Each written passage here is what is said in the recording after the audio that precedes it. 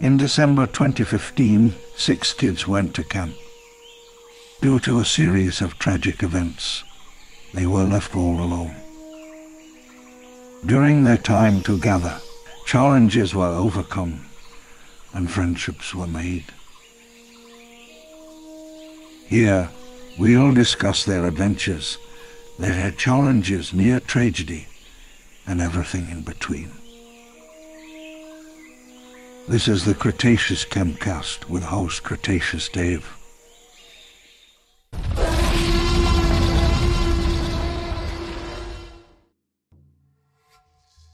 Thank you so much to John Hammond for that lovely new introduction. Sorry, just wanted to mix things up a little bit. And for those of you that are watching this episode on YouTube, you got to see some cool video editing work that I spent a lot of time on, trying some new things with After Effects and whatnot, trying to get that approaching the island in a storm, Camp Cretaceous kind of feel. Anyway, not sure if I'm going to keep using that or just use my nice, basic, simple one that I came up with from the start, but wanted to just do something a little bit different. So, like Mr. Hammond said, welcome one and all to the Cretaceous Campcast. I am Cretaceous Dave, and I do apologize that it's been like 3 weeks since an episode. I had a lot of stuff going on in life and other things, but I'm back. And I had a number of different ideas for what we were going to talk about today. And something that wasn't an idea that ended up being a discussion on Twitter a couple weeks ago. Originally, that's what I planned on for today, but I'm going to shelve that for a little bit. And we'll talk about that in maybe a week or so. I'm not sure. I wanted to do something a little bit different that I haven't done yet for this podcast, and it's the kind of thing I wanted to do for a little while now. And I apologize if you're watching that I just keep swaying back and forth. I'm spinning in my chair, and ADHD, man, ADHD. Anyway, I've been rewatching a lot of the show from the beginning and continuing through with my son. In particular, a couple weeks ago, he started back at the very beginning, and we were going through. And one episode that doesn't seem like a lot. It's early on in the series, and it's kind of the first introduction to a lot of things that play a role throughout the season and series. And it actually ended up being one of my favorite episodes of the entire show. So I wanted to talk a little bit about that today. And that is Season 1, Episode 2, titled Secrets. And good title. So, if I keep looking away, if you're watching on YouTube, I have plenty of notes about this one because there's no way I would have been able to remember everything off the top of my head. So after I had the idea for this particular episode, I went back and rewatched it and was making notes of different things and stuff I may want to talk about. And honestly, the entire episode is really good for a number of reasons. This would have been a perfect episode to do a kind of talk over. I'm not sure of the legality and other things if I'm doing something like that, so I'm going to avoid it for now. And all I'm going to do is kind of go off my notes and go from the start of the episode to the end of the episode and kind of give my thoughts and whatnot about this one. So let's dive straight into Secrets. Very beginning of the episode is intense. If you remember the end of episode 1, Darius and Kenji fell into the raptor paddock, and we end right there. I would call it a cliffhanger, but you know, it's the first episode and all of the episodes were released all at the same time, so not really. But this episode starts right off with them in there, and the raptor squad, the whole squad, is approaching them. And you can tell they are not happy that these kids are there, these strangers, and they're behaving just like they did in Jurassic World, which I've mentioned a few times. And as Darius and Kenji are trying to escape, they get through, the one part of the gate, and they're looking for a way out, anything that they can do. One thing I thought was interesting was Darius was about to make a reference to the resonating chamber. He asks if in the pile of bones there's a velociraptor skull, and he starts to say about video game, and Kenji's like, I don't care about a video game, this is real life. I didn't write down the exact quote, but you get what I'm saying. And it's funny because Kenji is discrediting using the resonating chamber to talk to the raptors, even though Darius used it in the game. But if you remember back in episode 1, Darius went back and referenced Dr. Grant's book, which mentioned the resonating chamber. So, Darius knew, hey, we might be able to communicate if we could find this thing.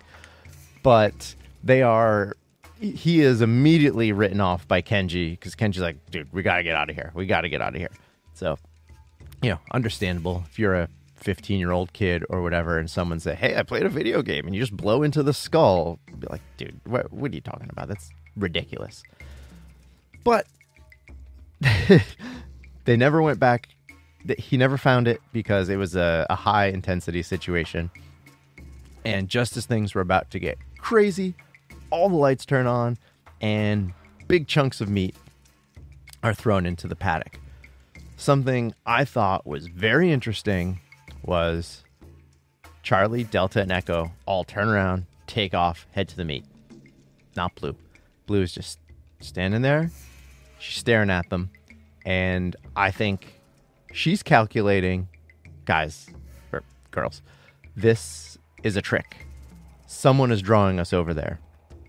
And I could be completely making that up, but it plays off of the Blue is far more intelligent than her sisters and basically anything else, because she realizes that's a trick. I want these two. And then, the kids get saved and the gate closes down, and as they're being rescued, Blue is standing right there at the gate, and she's basically staring down Darius. And that scene didn't really mean anything to me for a while, other than it was reminiscent of the scene in Jurassic World, and also Blue kind of just analyzing and figure things out. But now what I'm questioning to myself is, with with Blue being so smart, did she remember him and remember that situation later on in season 3? If you remember, and we'll get to talking plenty of season 3 in the future because it is amazing, Blue and Darius have encounters multiple times in that season. And despite things getting tense, Blue never really seemed like she was going to hurt Darius. And I wonder if now it's, I remember you. You were that kid that fell in. Didn't try to hurt me. So I don't know. It's interesting. I didn't think about that earlier on, the first few times I watched the season. But after seeing season 3, that tiny scene kind of gets me thinking, was Blue taking it all in? Was she analyzing? And then in season 3, does she remember? I don't know, just something for you to think about, see what you think about that. Following them getting out, of course, Roxy is ticked. And Dave is just like, hey, that's what I do. Glad you guys are safe. Let's go. Love Dave. Not just because, he has an awesome name or anything like that. He's a really fun character. Excuse me. And something I thought was interesting, a little bit, a little bit further along in this episode, like by further along, I mean, a couple of minutes, is Darius then takes the blame for what had happened. And the only reason he takes the blame is because Kenji tells this made-up sob story about his father going to be so disappointed in him. And you could just see the look on Darius's face, even as an animated show, that at least he has a father to be disappointed. And he doesn't want to strain the relationship between Kenji and his dad because he still has a dad.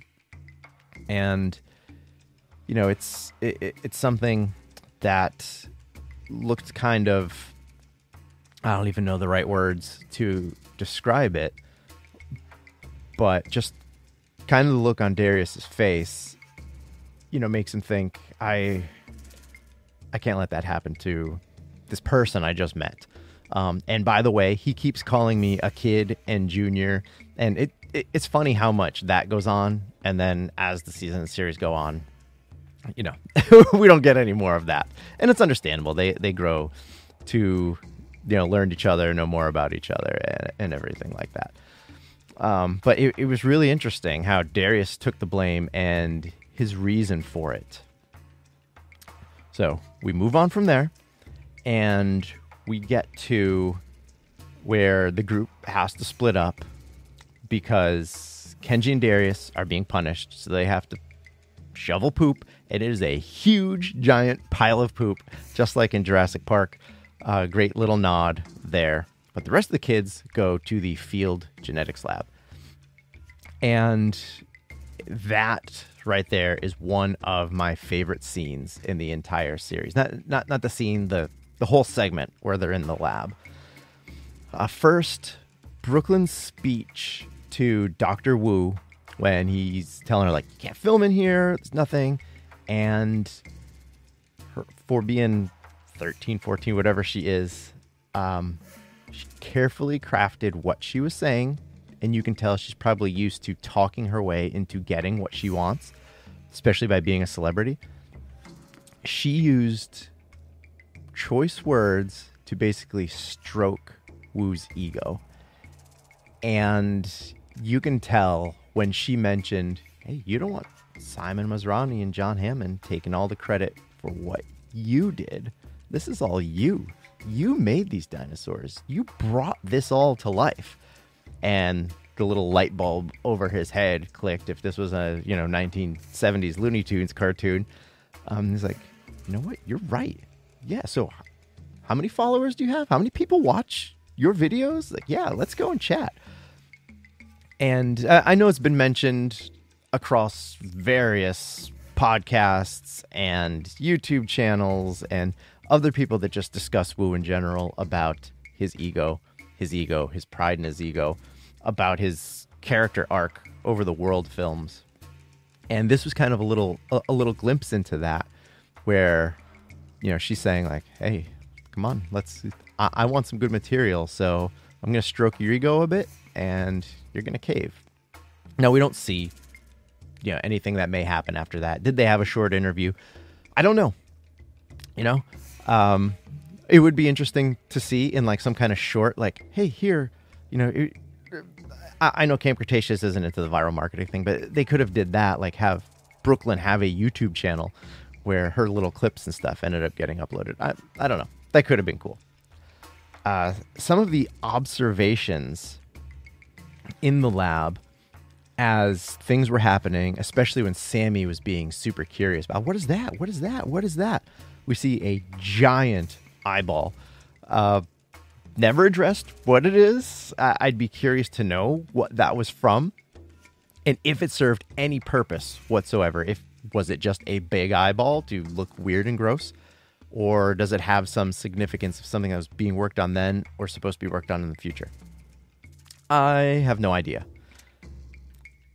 When she asks about what's on the screen and there's DNA sequencing going on, Wu mentions it's tree frog DNA. And he's about to say something else, and he gets cut off. And I wonder what he was going to say. I want to know what he's going to say. Was he going to say, we used to use this, but it turned out that some of the females were turning to males and they were reproducing? Or if he ended up being able to split something or perfect something. And I don't know. I wish he got to finish what he was going to say, because if you're fans going all the way back to Jurassic Park, which I'm assuming everyone listening to this is, the tree frog DNA was such a big deal as to why, eggs were being laid and things were changing and life finding a way. And I really, really wish that, again, another one of the little shorts or whatever where we can find out what he was going to say. Yeah, I've got a ton of those throughout the entire series, but, whatever. And the other interesting bit related to that is the Siberian mammoth remains. And we got our first peek into, potentially working on Cenozoic creatures. We saw the Smilodon on Manticore Island in Season 4. There was mention of a Siberian Jurassic Park, so who knows? I'm curious as to what they were doing with the mammoth, probably just trying to bring it back. If they were using any bits of that with something else, I don't know. In some of the games, like Jurassic World the game and Jurassic World Live and stuff, there are, a lot of other mammals and whatnot, and you could hybrid them and everything else. I don't think they were going that route, but it's interesting to see that in the world, in the timeline where the Jurassic World movie's happening, there are mammoth remains right there on the island that they're probably advancing and moving on to something else. So that was really cool. Then we move on to the Bumpy hatching scene, which is the start of the turning point of Ben, which is awesome, but it's also another little peek into Wu's ego.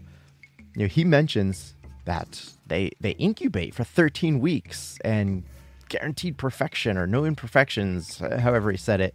Yet Bumpy was hatching at 10 and she had asymmetrical head bumps. And he was just appalled that something like that could have happened. And it would be an interesting story to see, why did it happen? That one in particular.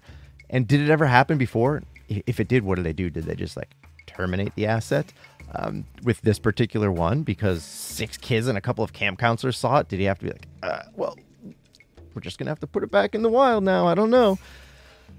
It's interesting.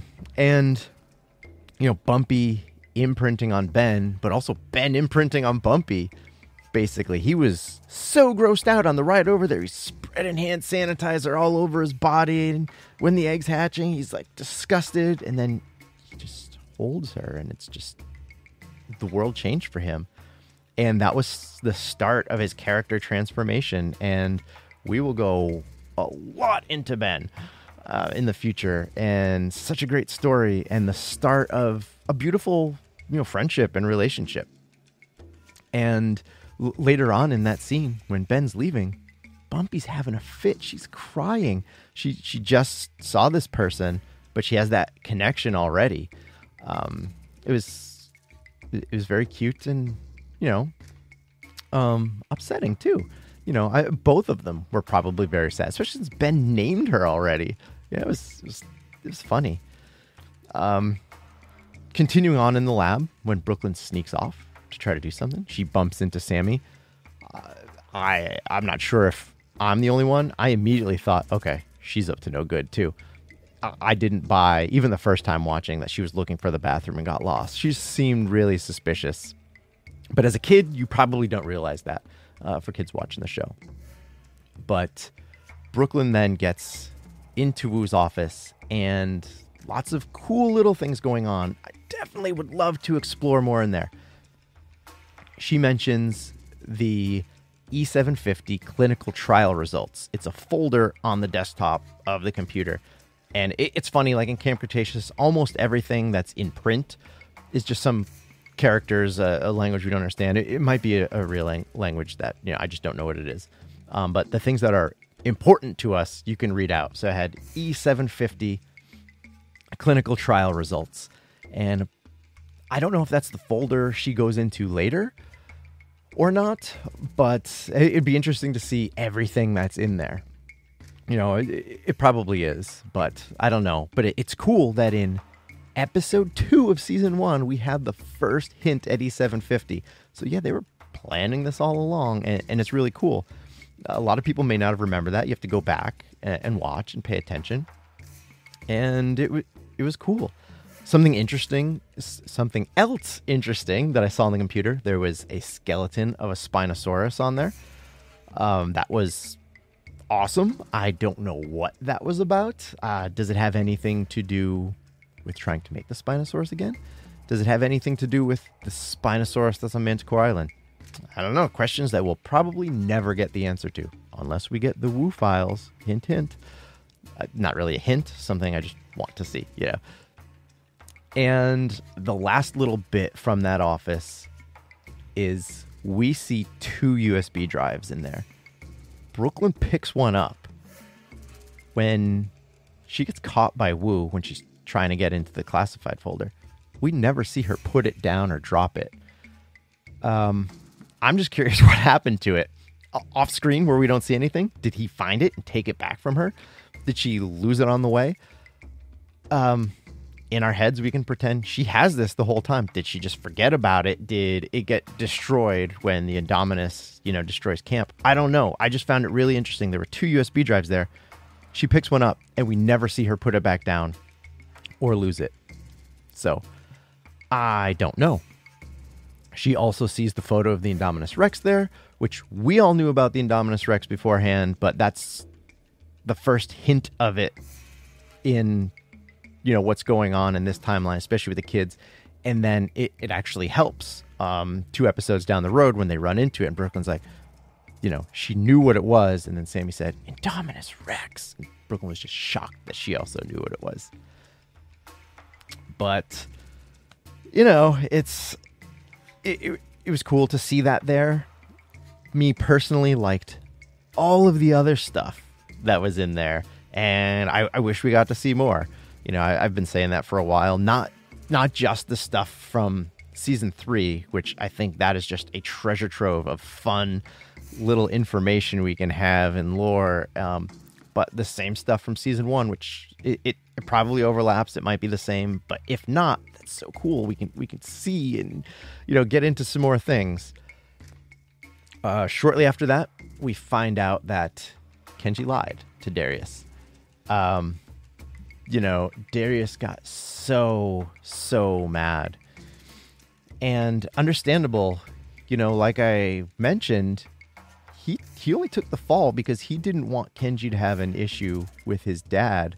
He didn't want any kind of falling out between them. He didn't want them to strain that relationship. He wanted Kenji to have a dad and a relationship with his dad. And because he got lied to, especially about his dad, that just really ticked Darius off, and understandable. Especially, he's a younger kid, based on Kenji calling him Junior all the time. But he's got a lot of emotions, and especially when it comes to the dad stuff, he felt, I don't know if he felt disrespected. I can't speak for how he felt. This is just me kind of interpreting what I'm seeing and how it's playing out. But it's interesting to see Darius and Kenji's back and forth, even as far back as the beginning of season 1, because that continues on throughout the entire series. It really, really ramps up later in season 3. And then season 4, they come back and they make amends, and Darius is super happy that Kenji's with Brooklyn and stuff like that. But rewatching things from the beginning, knowing everything that happens over the next 3 seasons, almost 4 complete seasons from this point, it's interesting to see how the characters' relationships changed, but also in a way they keep the same dynamic, like with Darius and Kenji having the we're friends, we got each other's back, we're mad at each other, kind of thing. And it's kid stuff, but I think the writers do a great job of the way they're handling it, that they're handling kid situations in adult type ways, not making the kids seem like adults, but in ways that adults understand. Adults can even relate to this in some way. And I obviously can't speak for all adults, but I have talked to a number of adults from their 20s up until my age, and a lot of you relate to a lot in this show, and the show has actually done a lot of things for some of you and put some things in perspective and make you look at things in a different way. And I think it's incredible that this, kids show can do that. So the overall relationship between those two gets established really early in the first couple of episodes of season 1. And then, it grows and develops, but sometimes reverts all the way back to, what we saw. And I thought that was really cool. What's going on in the other side, continuing on with Darius and Kenji, when he finds out he lied, it's while they're trudging through the jungle, and it's because Kenji's trying to take Darius to go see something cool. He said, hey, they got this dinosaur. They weren't letting anybody show anymore. This thing was just too mean.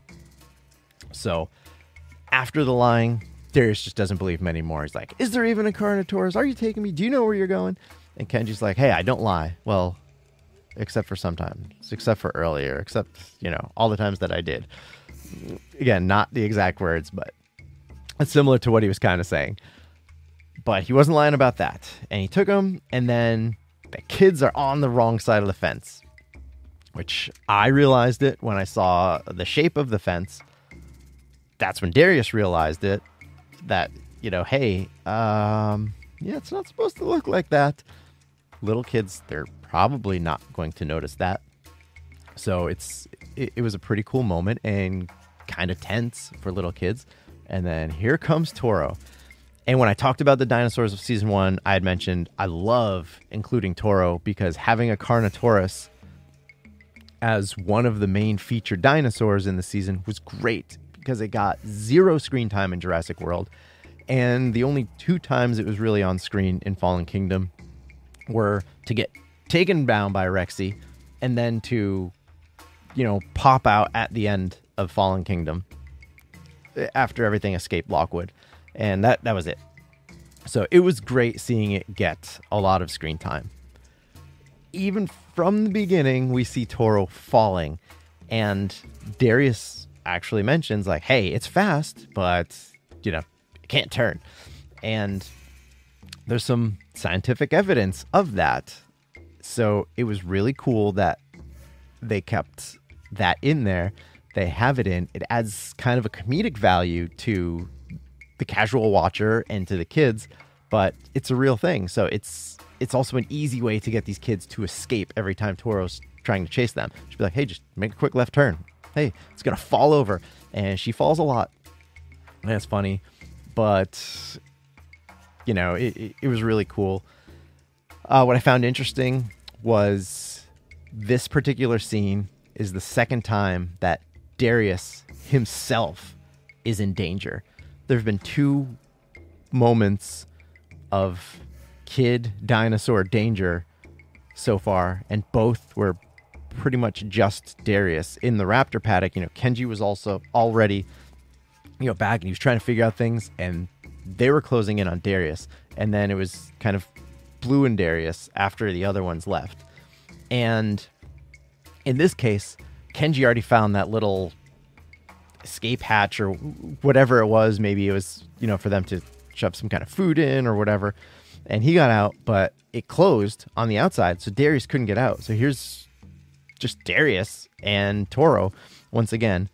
And, Darius immediately thinks Kenji bailed on him because he looks and Kenji's not there. But Kenji was getting something to try to pry that open and save him. As much of a jerk Kenji was at times, those first 2 episodes, there's no way that he was going to let some other kid get eaten by a Carnotaurus, especially since he's the one that led him there and he would take the blame. That may have had more to do with it. I don't know. But seeing Darius in danger for the second time in the same episode, you would think his attitude towards dinosaurs would change really fast. But no, he's still loving dinosaurs, still wanted to study and learn everything about them, still the big dino nerd. And, it says a lot about him. And I think part of it would have been, hey, they're just, doing what they do. I just happened to come in contact with a couple of dangerous carnivores at first without anything else. But they do manage to get out, and they get back to their poop duties in just enough time for everybody else to show up. And, who knows? They were lucky they got back there in the time they did, because they all left the lab early because they got kicked out because of Brooklyn. So everybody is back. It's almost like nothing ever happened.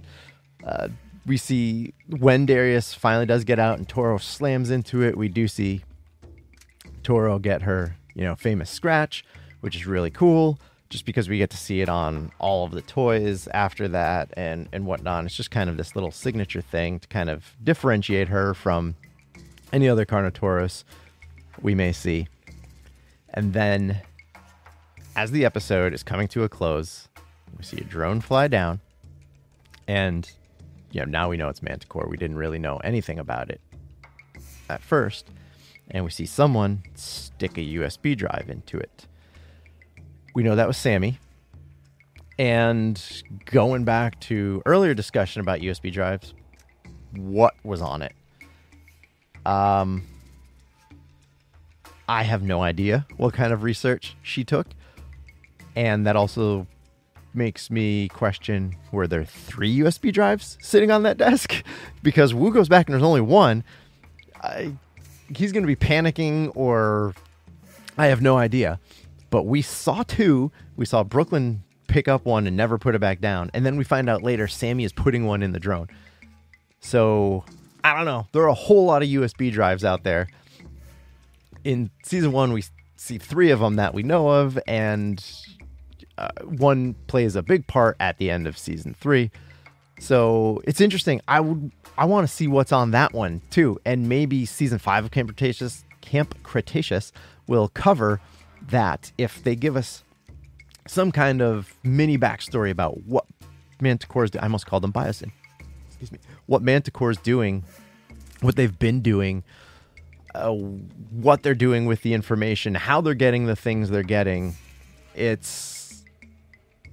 I don't know. Now, after seeing season 4, I want to know what was on that drive. Was it Indominus Rex files? Was it the E750 files? Was it just general stuff? Like, we know it wasn't her personal drive. It had the Jurassic World logo on it. So it was something from there. Did it already have data, and she just picked something up and gave it to them, hoping it had something good? For all we know, it was the catering menu for the Jurassic World Christmas party. Who knows?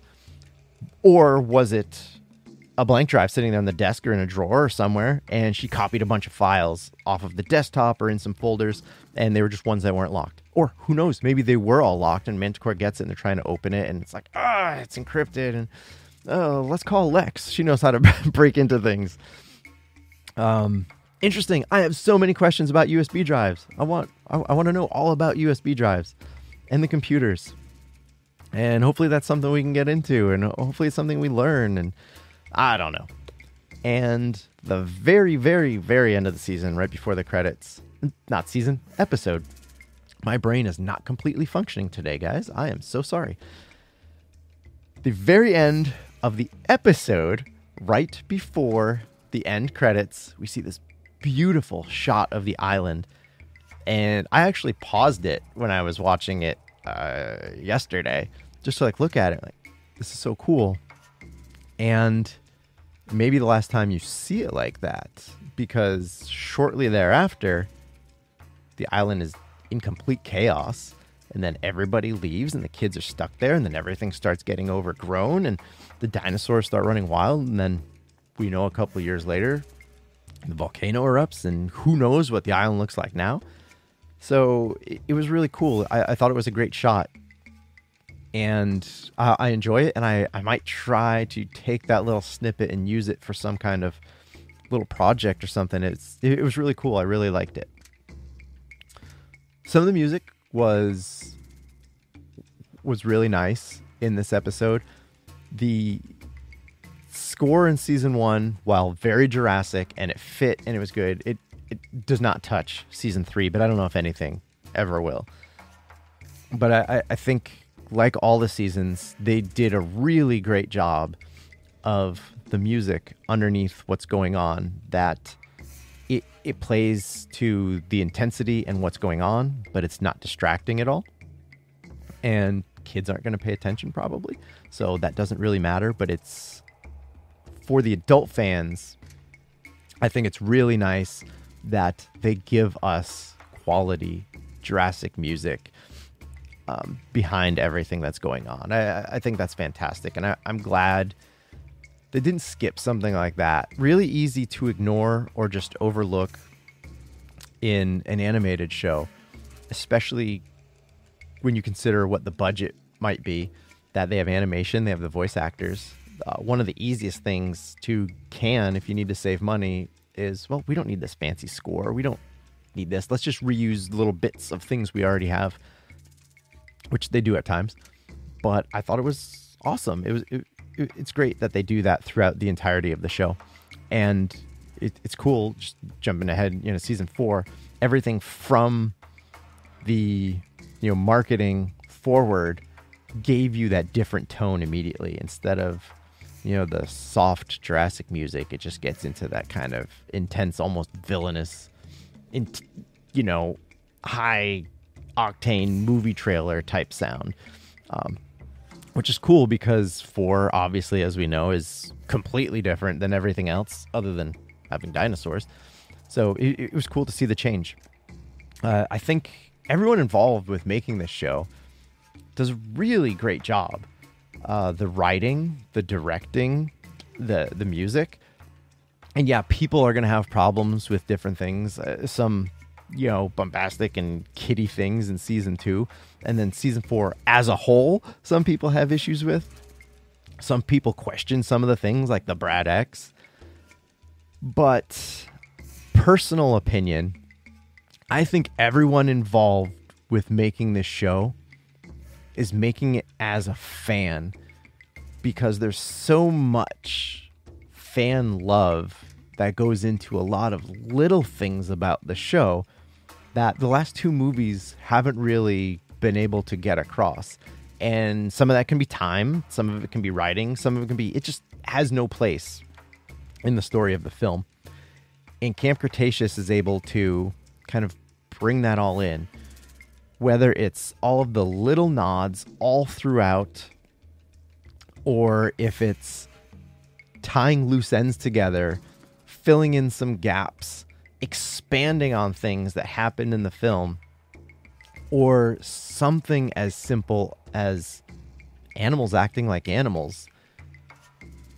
We didn't have a chance to see that in the films, but even when they went back to the island in Fallen Kingdom to rescue the animals, a lot of what we saw wasn't necessarily animals acting like animals. And yeah, it's mostly because we didn't spend a lot of time there. We have, monster baryonyx coming through a lava tube. Excuse me again. It's not a lava tube, but, it's a tunnel with lava dripping down. And assuming that is chaos, it's got the same colors. We didn't see her acting like that when she was on the island, So in the film, they made her act, monstery. And the rest of them, they were all just running for their lives because, hey, this volcano's erupting and we just need to get the heck out of here. And, I just love the show showing animals being animals. And we get to see more of that throughout the entirety of the series. And, it's awesome. And I don't want to deviate too much from, what this topic was. I broke down, the entire episode for you. The episode's 24 minutes, probably about 22 if you don't count the credits, and I've been talking about it for almost 40. So, I've doubled the time of the episode, basically doing my little breakdown of what I saw and things I liked in season 1, episode 2, titled Secrets. If you guys have any questions or comments on this particular episode, definitely leave them down below. I promise I'm not going to disappear and have comments disappear again. And on that note, I do apologize for vanishing a couple weeks ago. It wasn't right. And it's not going to happen again, I promise. If I do need to take a little social media break, I'll just take one. I'm not going to be deactivating accounts or turning anything off. One of the benefits of doing that, though, was the Lego giveaway contest got extended by another week. Thank you to everyone that left a comment on there. I'm going to get to that in one of the soon upcoming episodes. And congratulations to Jurassic Souls. He was the winner. And, you know, I don't want to sound, biased or anything like that, because every one of you are great and amazing. But Jurassic Souls is, such a ray of light and the voice of positivity in the Jurassic community. So a nicer person couldn't have won. Every one of you, if you won, you're all nice people as well. But congratulations to Jurassic Souls. Not in the mail yet, but it's going to get out really soon. I promise. We will be having some more contests in the future. And I don't want to exclude you international fans, because there are a number of you. And I might even have more international subscribers than I do US subscribers. But shipping's been killing me sending stuff outside the US. So I need a little break from that. And I'll see what I can do for you guys. It'll be something fun, and it'll be worth it. So that just about wraps it up.